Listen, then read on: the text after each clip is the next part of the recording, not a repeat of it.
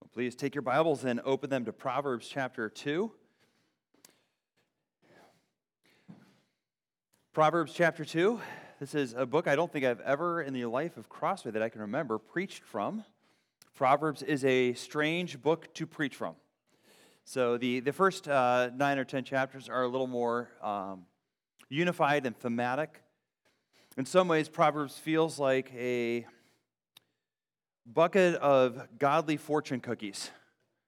You know, good, clean statements that tell you how to live wisely in short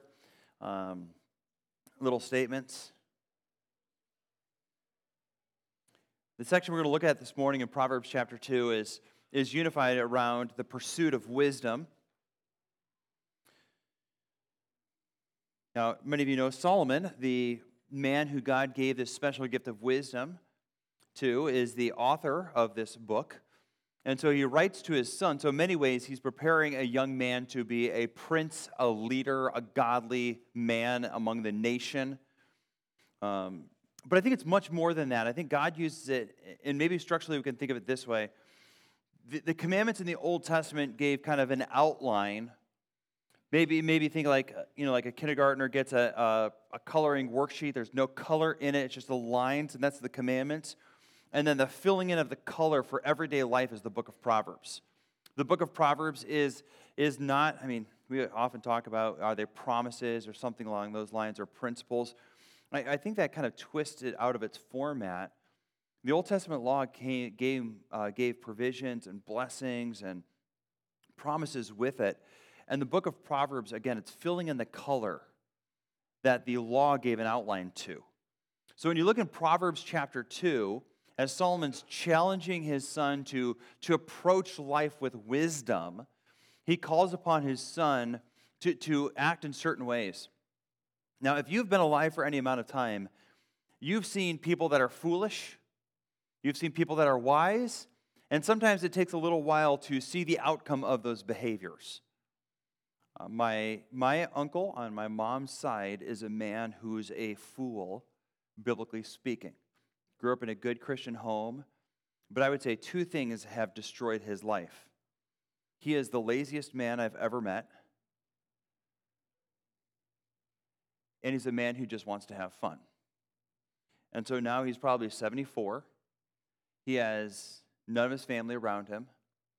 He is a poor man despite a huge inheritance. His mind is rotten by drugs. And he is a man who none of you would want to trade places with. If I were to contrast him to my mom, who is the younger sister in that, my mom has family who loves her. She has a husband who cares for her despite her being on her deathbed for the last 5 years. She has children and grandchildren who love the Lord and love her and care for her.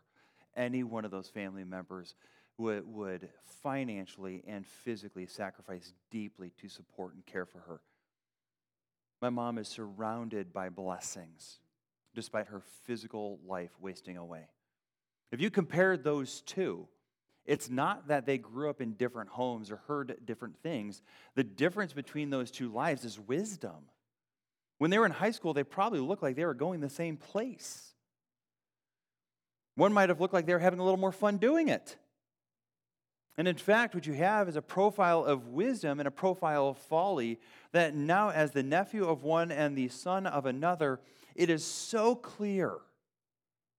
But I can remember when I was about an 8-year-old sitting on my uncle's boat as we ate dinner, and he probably had wine. I had no clue what he was drinking.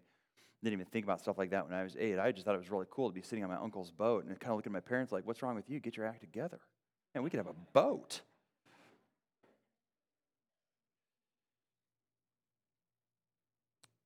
Man, I wouldn't want my parents to trade places with him for all the money in the world. So how do you secure an outcome that is sweet, eternal, and good versus an outcome that there might be moments and glimpses of goodness, but the decay and the destruction is certain? How do you avoid that certain destruction and land in certain goodness? Proverbs would say, with wisdom. With wisdom, this is how you do it. You live in God's way, in God's world, and you live with wisdom, and you secure a righteous response to life. Charles Spurgeon defines wisdom as the right application of knowledge. The right application of knowledge. When we come to chapter 2, let me just show you the framework of the first 11 verses. He says, "My son, if you receive." And it's that phrase, if, repeated again in verses 3 and verses 4. And so he starts out in the first 4 verses with these conditional statements, if. There's actually kind of 8 verbal clauses there. If this, if this, if this. Then look down in verse 5. Then you will. And then you come down again into verse 9. Then you will. So there are three kind of divisions if you think about it. Verses 1 through 4, ifs.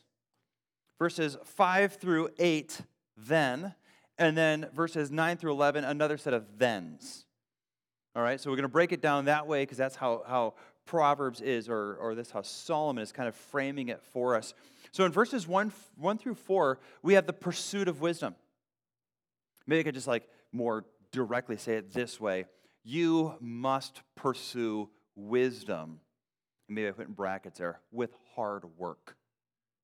Okay, wisdom doesn't come naturally. That's the whole point, is it must be pursued with energy, with intention, with desperation.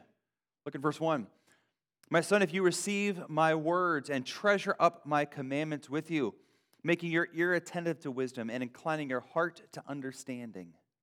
Yes, if you call out for insight and raise your voice for understanding, if you seek it like silver and search for it as hidden treasures, then, and he begins to explain the conclusion of if you do this. Pursue wisdom. Solomon challenges his son, and by extension, all of us. Pursue wisdom. If you're looking in verses 1 and 2, there's a passivity to this pursuit. And in verses 3 through 4, there's an active pursuit of it.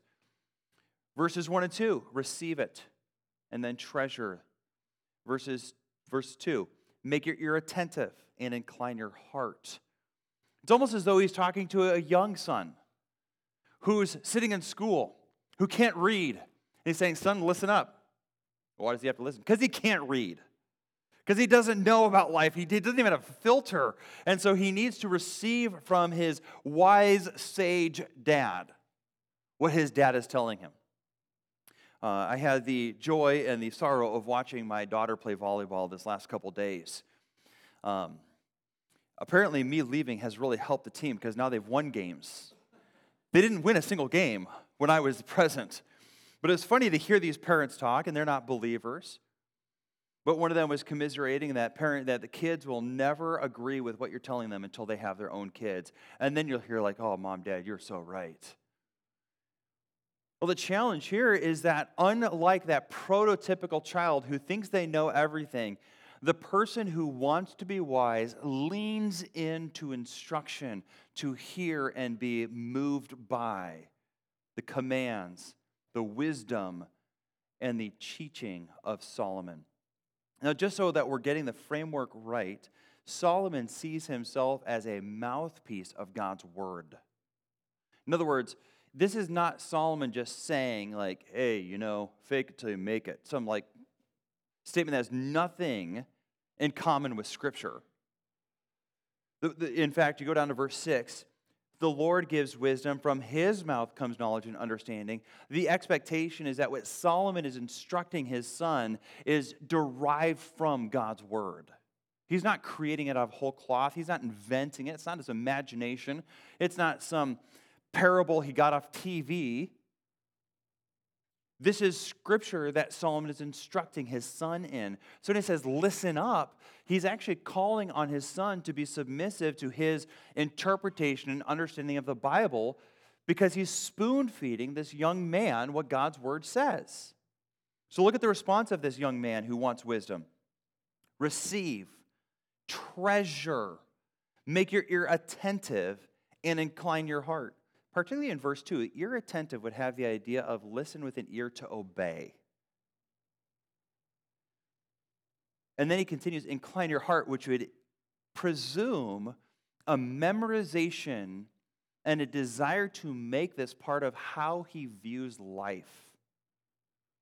Okay, so the expectation of this dad to his son is that he's memorizing, studying, and listening with an inclination to do whatever his dad says is wise. That's pretty intense. This is what it looks to pursue wisdom. It's that we hear God's word, we listen to instruction with an ear not to just understand, not to just be entertained, but that we would apply it to our lives and to work at memorizing it. Something like Psalm 119, that your word have I... Where? That memorization is actually part of the discipline of wisdom. If you are not learning God's word and absorbing it in such a way that it's part of how you view life, you're not really a student of wisdom yet. But there's more activity. Look in verses 3 and 4. Call out for insight. Raise your voice for understanding. There might be implications to prayer there, just the pursuit. But probably more the idea of seeking to know by asking insightful questions, so that there can be better comprehension. The child who never asks a question in class is probably not a learner, or they're brilliant. But when it comes to understanding God's word, none of us begins at brilliance. We all wake up dumb and learn through life and become wise through the pursuit of wisdom. Remember, wisdom is the right application of knowledge. It could say righteous application, so we understand there's a moral fiber to it. It's not just correct. That's not what I mean by right. I mean the righteous, upright, moral application of knowledge. So he says, call out for insight, raise your voice for understanding, and then seek for it like silver, search for it as hidden treasures. Now he's using a metaphor here, so let me just steal it. I want you to imagine that someone gives you a silver mine. How much is that silver mine worth to you? How much money will it produce for you if you do nothing with it? In order to get the silver out of the mine, what's the expectation? You have to dig, you have to labor, you have to leverage that resource with a lot of other resources to get what's good from it. I do think there's probably a Christian sloth and laziness that we just expect wisdom will come easily. Wisdom, like a silver mine, is something that's handed to us, but in order to get its benefit, it requires work. So if I were just to simply ask you the question, what type of work have you been doing in the last month or two to grow in wisdom? Like, what does that look like for you? There's a passivity in verses 1 and 2 that maybe is reflective of this moment, where you're sitting there, someone else has done the silver mining, and saying, hey, here's some silver. And you sit there like, oh, this is good silver. Yeah, but what are you going to do tomorrow? You going to go back into that mine yourself and dig some more? Get dirty? Work hard? Or are you just going to wait for next week? We wonder why Christians are poor in wisdom. Maybe it's because they're lazy in pursuing it. Are you pursuing wisdom by understanding and coming to God's word, by calling out to God for help, by asking perceptive questions that lead you to better answers? We believe in the sufficiency of Scripture. It's something I think the Bible very clearly teaches. And what the sufficiency of Scripture means is this: there is not one area of your life in which God's word does not direct, either through command or principle. Not one area of your life. God is concerned about your cell phone use, how you pay your taxes, how you interact with your children when they annoy you. God is concerned about how you spend your free time. He's concerned about how many hours you sleep at night. God is concerned about every area of your life, and His Scripture instructs you in all of it so that you live wisely. Are you pursuing wisdom? Now, the book of Proverbs may feel like a list of, I mentioned fortune cookies, a fortune cookie commands and imperatives that leave you with this overwhelming list of the wise person does. And so maybe you read the first 4 verses of this passage and you feel like the burden of doing is laid out in front of you with more commands. Do this, do this, do this. But verse 5 and following tell us that the upshot of someone who pursues wisdom is not someone who's regulated in their behavior, but is someone who's passionate and walks with God. Look in verse 5. Then you will understand the fear of the Lord, and you will find the knowledge of God. So, pursue wisdom. God provides wisdom. Okay, so we have the pursuit, and now we have a provision. In other words, wisdom is not something you find randomly, it's something that God grants. Look at verse 6. The Lord gives wisdom. Wisdom is not something you discover. It is something God grants to you. So we go back to verse 5 and we ask the question, what exactly does Solomon think is the outcome of a young boy who pursues wisdom? I would suggest to you that he is using Old Testament language that should communicate to us saving grace. So sometimes we talk about a God-fearing man, and what we mean is by this is someone who has kind of a Judeo-Christian ethic and has integrity. I think that's far short of what Scripture means by a God-fearing man. In verse 5, he says, the fear of the Lord and knowledge of God are the fruits of the pursuit of wisdom. He's speaking of a personal walk with and a saving relationship with our God. So if you're defining the fear of the Lord, and I intend to do a little bit more work on this for you all in the coming weeks, the fear of the Lord is this, and I'm stealing this from Charles Bridges.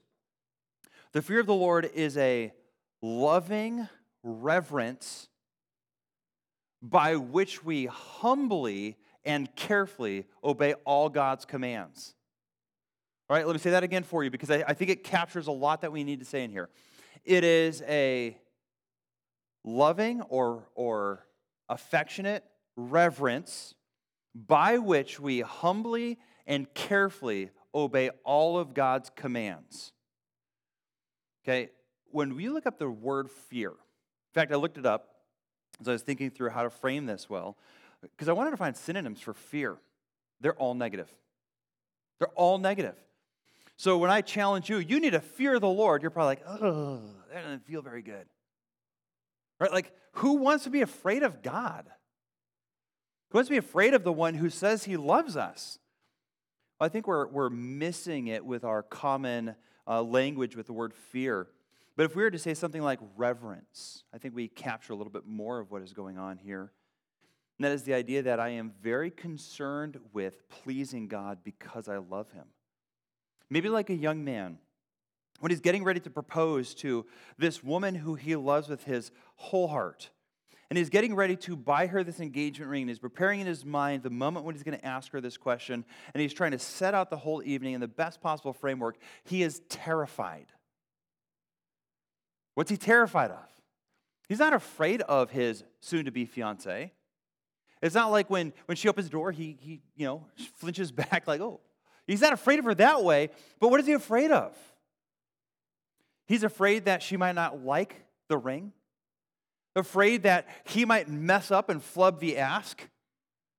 Right? So how many times do you think that young man processes that evening and prepares and equips himself so that this woman that he loves with his heart is not offended or insulted, but is in fact honored and pleased and delighted with that moment?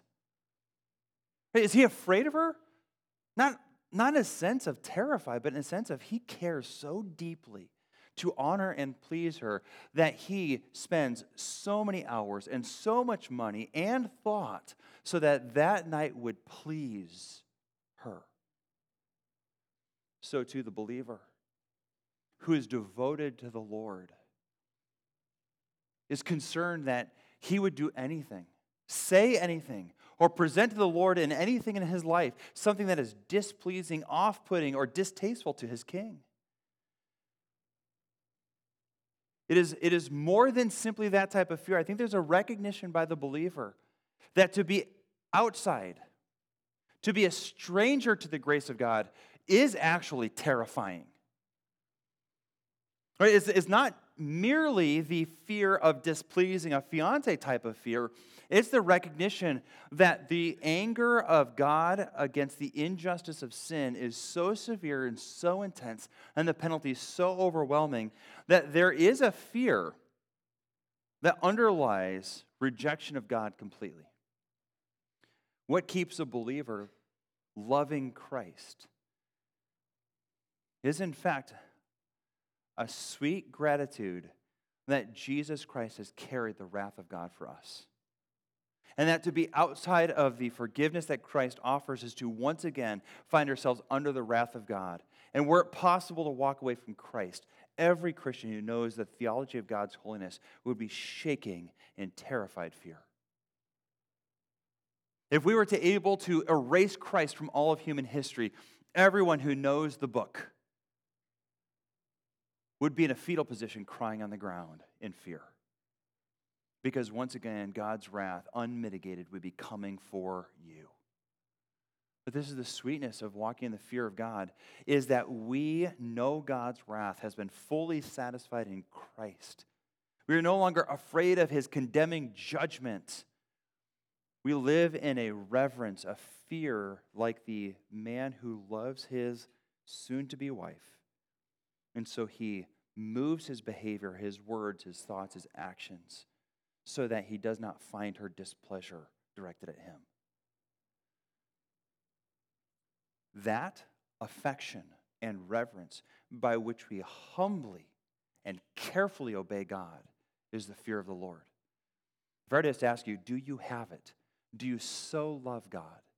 Do you so fear his disapproval that you humble yourself under all of his commands and lovingly, carefully pursue his will? Is that you? That is the heart of a person saved by grace. That is the heart of a person who trusts God for salvation. Further, if you look back in the text in verse 5, he says they have the knowledge of God. I know I've said this before, but many of you are relatively new to our church. Knowledge in the Old Testament is often a euphemism for sexual intimacy. And it's a sense of close, personal knowledge of someone. So when Scripture says we have a knowledge of God, he is not saying we pass systematic theology class in seminary. He is not saying we can pass an examination of Bible information. He's saying that there is a close fellowship where we relate to God and know him and he knows us. You can't have that without some sense of theology. But I can't have a good marriage if I don't know who I'm married to. And probably more than just her name. Right? I need to know her and relate to her and interact with her in order to have a healthy marriage. So consider what Solomon said then. He says, son, pursue wisdom. And if you do, the outcome is saving grace as you walk with God. Now, sometimes Proverbs is taken as a book that's not Christ-centered or isn't very Christian or isn't very devotional. And yet Solomon starts out by saying this, pursue wisdom, and the outcome is walking with God in saving relationship. Continuing on, look at verse 6. The Lord gives wisdom. From his mouth comes understanding and knowledge. Okay, so this person who pursues wisdom, hopefully that's us. As we pursue wisdom, we walk in the fear of the Lord and in fellowship with him, and he gives us what? He gives. Not only does he give wisdom, it says he stores it up in verse 7 for the upright. It's almost as though God is telling us this thought. I've given you wisdom. I've stored it up for you. Here's this storehouse, not of knowledge, but of knowledge and how to apply it correctly to life. Knowledge and how to do it. Knowledge and how to express worship with it. That is, knowledge in the Scripture is never the end. It is always the means to the end. Good knowledge ends in better worship. A good theology of God ends up in a sweet walk with him. An understanding of God's immanence and power leads to sweet prayer and trust. Knowledge leads to a transformed life in Scripture. And so we look in verse 6, God gives wisdom from his mouth. That means, I think in here, the words of Scripture give knowledge and understanding. He stores it up for those who are upright and walk in integrity. Further, it leads to protection. Okay, so the pursuit of wisdom, the provision of wisdom through God, through his word, and ultimately it leads to a life that's protected by God. Look in verses, well, I'll start back in verse 8, but you'll see this theme of guarding and protection moving forward in verses 9, 10, and 11. So the person who walks in integrity, verse 7, is guarded in his paths. He is watched over, right? Like he lives in wisdom and righteousness and justice in verse 9. But then you come to verse 11 and you see that discretion watches over and understanding guards him. There is a natural protection and a supernatural protection in this text, and they fit together. So who's guarding this son who's growing in wisdom? Who's guarding that son in verse 8? I want you to trace it with me. Look again in verse 7. He stores up wisdom for the upright. Who's the he? Verse 7, he is a shield. Who's the shield? Okay, verse 8, guarding the path. That continues on from the previous pronoun. So he is a shield. He is guarding. So who's doing the shielding and the guarding? God is, right? You guys tracking? Who is watching over his saints? Verse 8. Now I want you to come to verse 11. Discretion will watch over you. Does that sound familiar? Now who's doing the watching? Discretion. Understanding will guard you. Who's doing the guarding here? So here's the promise of divine protection, verses 7 and 8. But as Solomon begins to pull that apart, he's saying, here's how God protects you through the righteous application of his word. In other words, God has given you divine defense against hurt and injury and the troubles of this life in so many ways. Here's one of the primary ways he's given it to you: wisdom. And that's not to strip God of the glory of protecting you. God gloriously says, hey, life is hard in this sin-cursed world. Here's how you should navigate it so that you're protected against all sorts of pain and sorrow and trouble. And we want God to do it miraculously. So, God, please give me lots of money. You can almost hear the divine voice of Proverbs saying, get a job. What type of an answer is that? I want a fat bank account, like lottery ticket, please. And Proverbs says something about that, like money that is gained quickly disappears quickly, and it brings sorrow upon the one who has it. Have you ever looked at the lottery winners? It's like Solomon had insight. He did. God's word and God's wisdom. It's like, well, I'm having a hard time keeping my job. You almost hear Proverbs say back, stop being lazy. Right? Work hard, stop being lazy. He even talks about like a wise person's house is kept up. And he walks by the house of the foolish man, and his field is in ruins, and his fence is in disarray. God gives wisdom as a grace to protect you from your stupidity's consequences. You want to meet someone who has a lot of hurt in their life? Sometimes, I would say maybe oftentimes, it's self-inflicted sorrow. Why does life hurt? I married poorly against my parents' wishes. I don't work hard. I'm always angry and yelling at my wife. I don't have enough discipline to be a good dad when my kids are younger, and now that they're in their 20s and 30s, I'm having to have my kids move back home because their marriages are falling apart. Now, I don't know that living in wisdom is intended to be an absolute protection. But don't let that dissuade you from pursuing wisdom. Wisdom is one of the means, and I would suggest to you maybe even a primary means by which God protects you in this life. If you want God to protect you be wise. But it's not like wisdom is this thing. The person who is wise does what? He walks with God. He fears the Lord. He knows his God. In other words, the person who's protected by wisdom isn't merely someone who has wisdom as a thing in his life. He also has a sweet fellowship with his God. So that as life comes at him, he's responding in trials or in blessings in such a way that his walk with God is evident and God protects him by the right application of knowledge.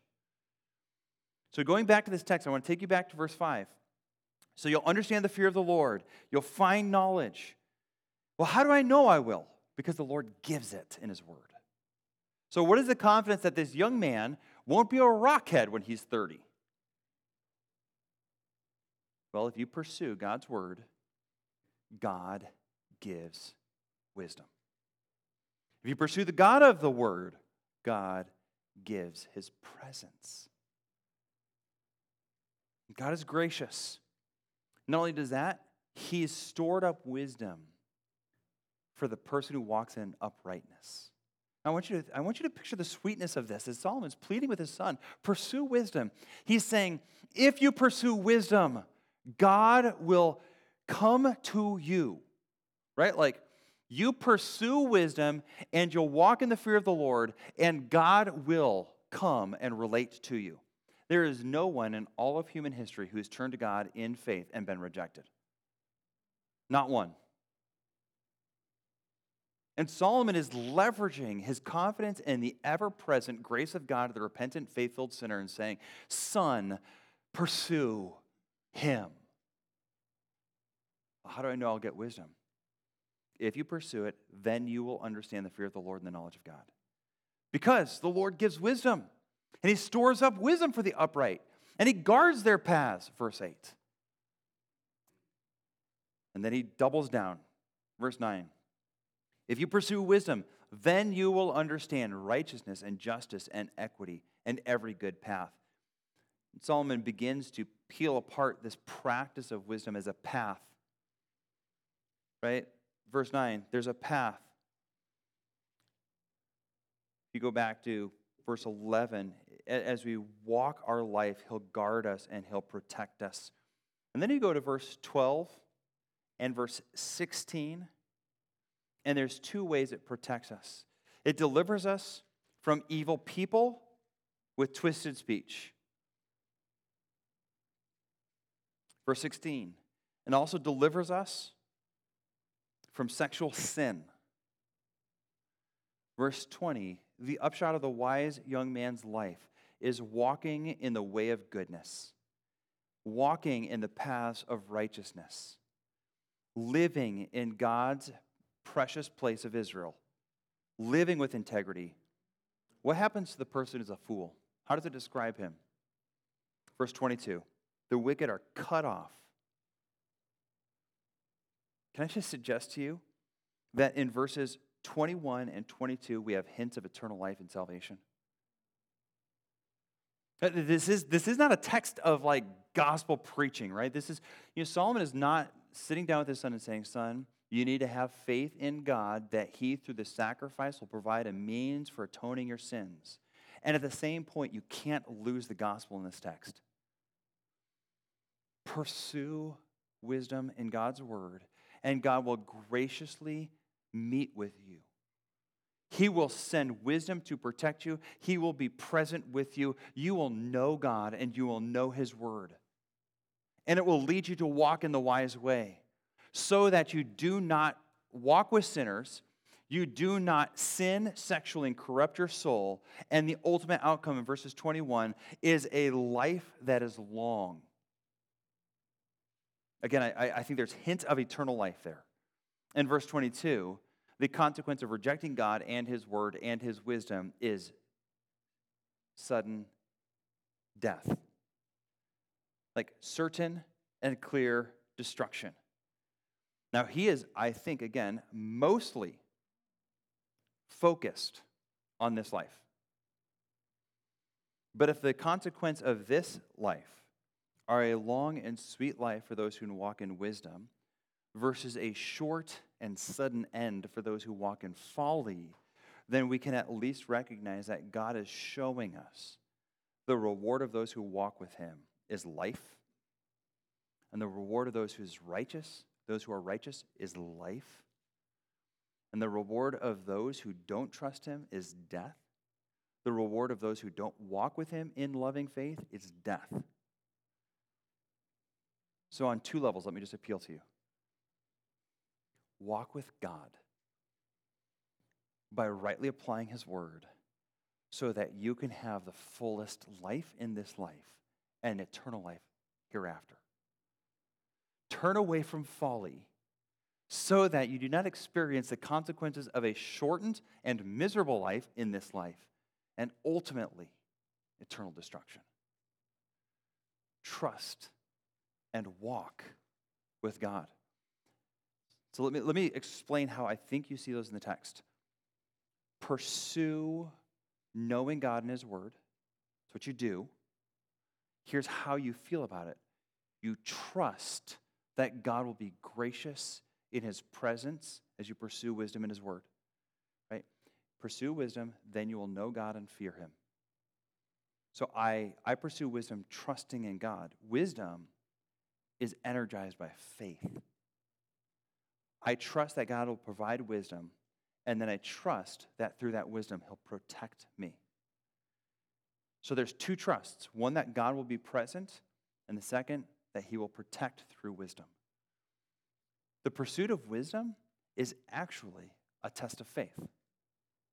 So if I were to ask you, and you, like many of us, struggle with the discipline, then when you come to reading your Bible in any given week, it's like eating your vegetables.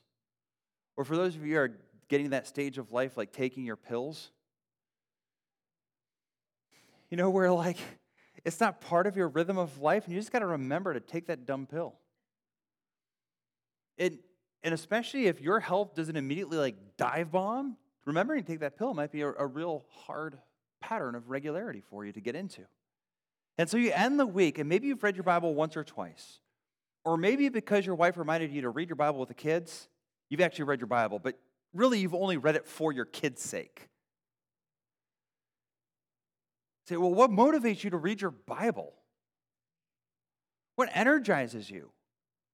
Is this thought, at least in this text, that my constant pursuit, like looking for treasure, my constant work at knowing God's mind brings rich reward of the presence of God and protection from him.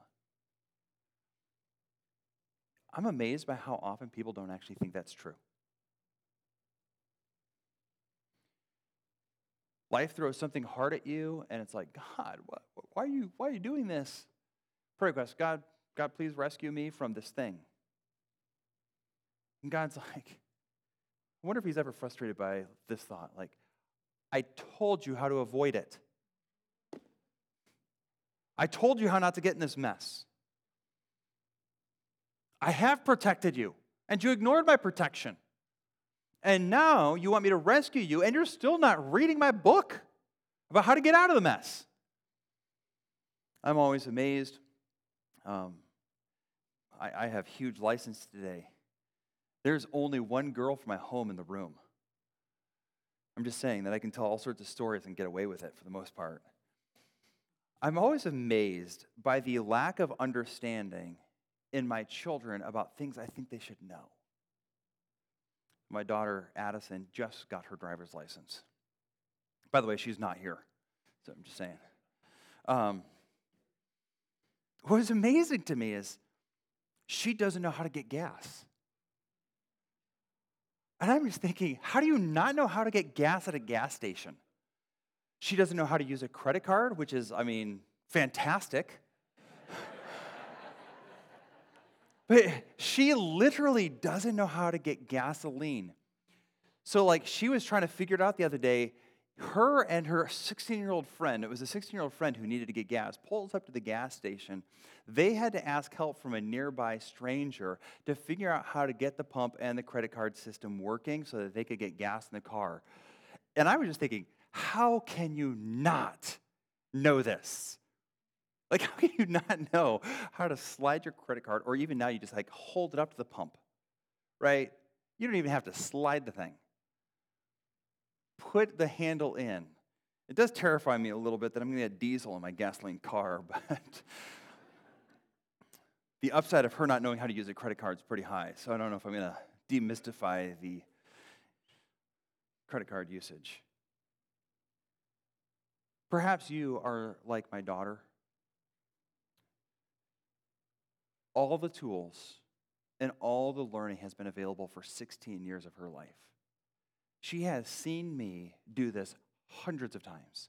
She's seen her mom pull up to gas stations and pay with a credit card and put that handle in the gas tank. She has seen it. She could have asked questions. There is no lack of opportunity, and she still had no clue. And I can only imagine that while she's an expert on the cell phone, the only thing it'd be good for at that gas station is calling Dad and saying, Dad, please help. And I can almost hear, and she wouldn't do this, but just imagine that she'd be like, Dad, how come you never told me? Like, I've been doing this. At any point you could have asked, I'd be happy to teach you. I had no idea that something so obvious and ever-present in your life was out of your knowledge base. I wonder if God in heaven ever looks at us that way. We're sitting there like, God, please give me wisdom. And he's thinking, I've given it to you. You're 28 years in. How do you not know this? Or we read verses like this, that in the middle of trials, James tells us that we can ask of God and he'll give wisdom. And so we're sitting there in the middle of a major soul-wrenching trial. And we're like, God, please give wisdom. And God's like, I did. It's already been given. You've had it. Read it. Read it with understanding. Pursue it. Dig into it like a silver mine. Treasure its truths like precious minerals. Love it and know it and walk with me, and you'll be protected. You're praying right now because you're clueless. The guilt is not with me. I've told you all you need to know. We're sitting by the gas pump of life. Our car is empty, and we think somehow our Father in heaven has shortchanged us. I'm going to say it again because I think the definition helps us. Wisdom is the right application of knowledge. You can know a lot about God's word and still be foolish, and dumb as a box of rocks, and still do stupid things. Some of us need to recognize that we actually don't fear the Lord, but we are experts in Christology and a doctrine of redemption. Listen, God wants us to want his will. He wants us to pursue his agenda. Wisdom is the right doing, the right application, the righteous obedience that comes from true knowledge from Scripture. So, as we think through wisdom then, we pursue it in God's word, trusting God to provide it as we walk in fellowship with him, trusting him to use wisdom to protect us from life's chaos and dangers and even our own sinfulness. Trust, pursue. If you're struggling with pursuit, you probably are not aware that you're not trusting. When you trust, it will bear fruit in a joyful pursuit of God and his ways through his word. May God make this church and all of his churches throughout the world places where wisdom is flourishing. Let's pray. Father, thank you so much for your word. It is not merely a light to our path. It is also an expression of the true and living way that leads to an abundant life and eternal life. I pray that you would help us to see how sweet it is to fear you and to know you. Lord, I pray that you would stir up first in our church family a deep trust, that you are present with those who call on your name, that you dwell with those who pursue you through an understanding of you and your word and a response of faith. Lord, help us to be trusting you. Lord, help us to also not trust our own wisdom, but rather trust the wisdom in your word. Our world and even our culture and even our own mind will betray us and lead us into paths of folly. Lord, help us rather to trust your written word, to love it, and like this young man here who's challenged in this text, that we would pursue it, listen attentively, memorize it by inclining our heart to it, that we would plead for it, and that we would value it like the richest of treasures. Lord, transform your people through your word. Dwell with us as we walk humbly before you.